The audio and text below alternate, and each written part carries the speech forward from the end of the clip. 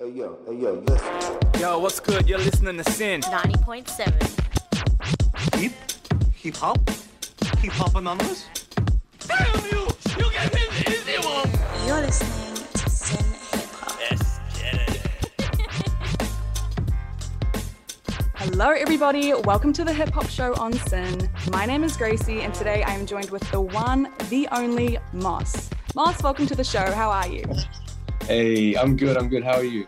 I'm really well, thank you. Super excited to have you here. Thanks so much. Thank you. Excited to be here. Awesome.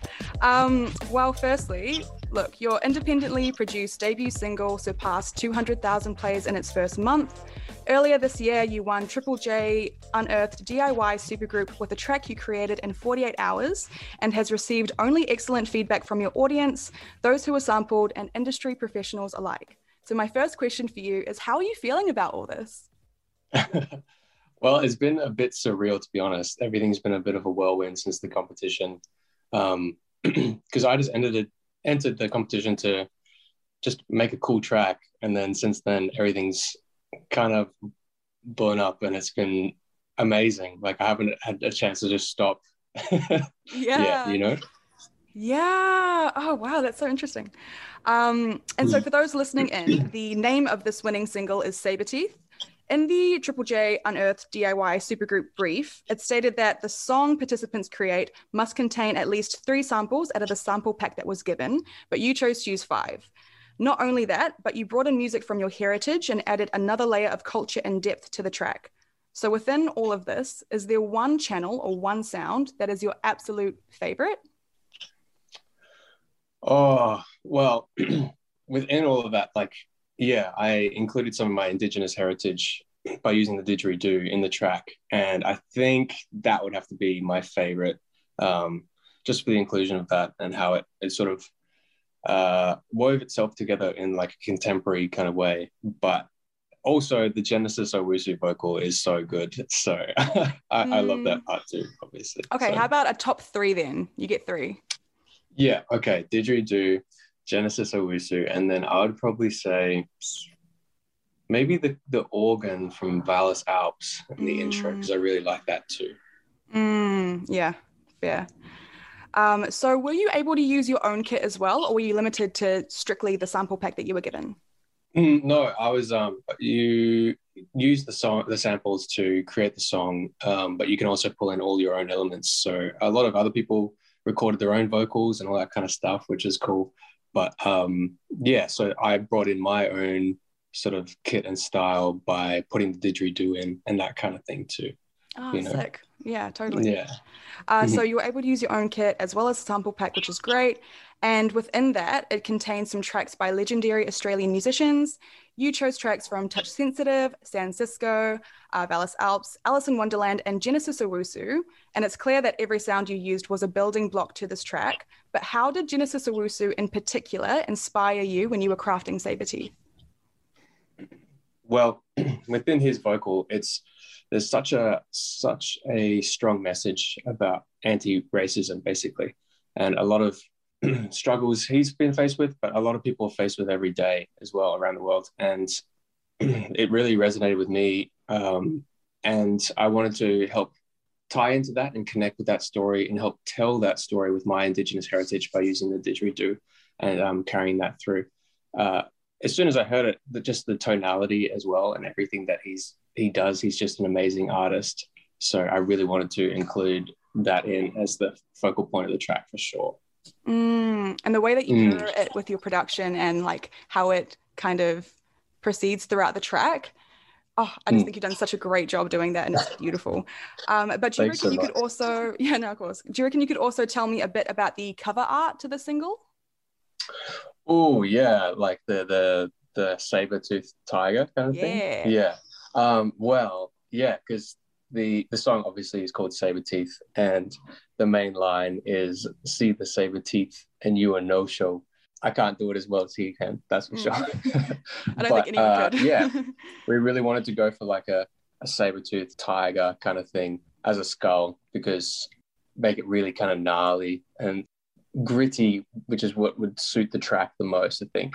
So we've got some more kind of little things planned around that as well, which is cool, coming soon. But yeah, like we really wanted to do that sort of saber-tooth tiger, yeah, and carry that across. Cool. Does that also mean we'll be seeing more music from you soon? If you've mentioned you. Yes, that sure is. I've got. I'm just finishing up my next single at the moment, so that's coming out in the next maybe a month and a bit. I would say maybe a month and a bit to 2 months. So we're just getting everything prepped for it. So it's yeah, I'm looking forward to this next one. I think it's gonna be really, really cool for people to listen to. Yeah, so everyone listening in, keep an eye out for that next month or two, huh? Yeah, great. 100%. So what is your musical background / how did you get into music in the first place? Yeah, well, I was always around music as a kid. My parents were always playing like Rolling Stones and that kind of stuff, like concerts in the background. And then I was doing like jazz piano. Yeah. But I remember going to Justin Timberlake in 2007. Really? Yeah. Justin Timberlake, the Future Sex Love Show, and seeing him perform there was the first concert I'd ever been to. And from there, as soon as I saw that show, I was blown away. I was like, yeah, music is where it's at. So yeah, did music in high school, and then started DJing and bought Ableton and just went from there. So yeah, it was all thanks JT. Yeah. But, yeah. Wow, shout out to him. Yeah. So you use your music very impressively as a storytelling tool. I find that you create a world with your extensive layering, and listening to your music is a little peek into that world. Do you come at the process of making music ideas at the ready, or do you start empty-handed and fully surrender to your instrument? Yeah, it's a good question. Really good question.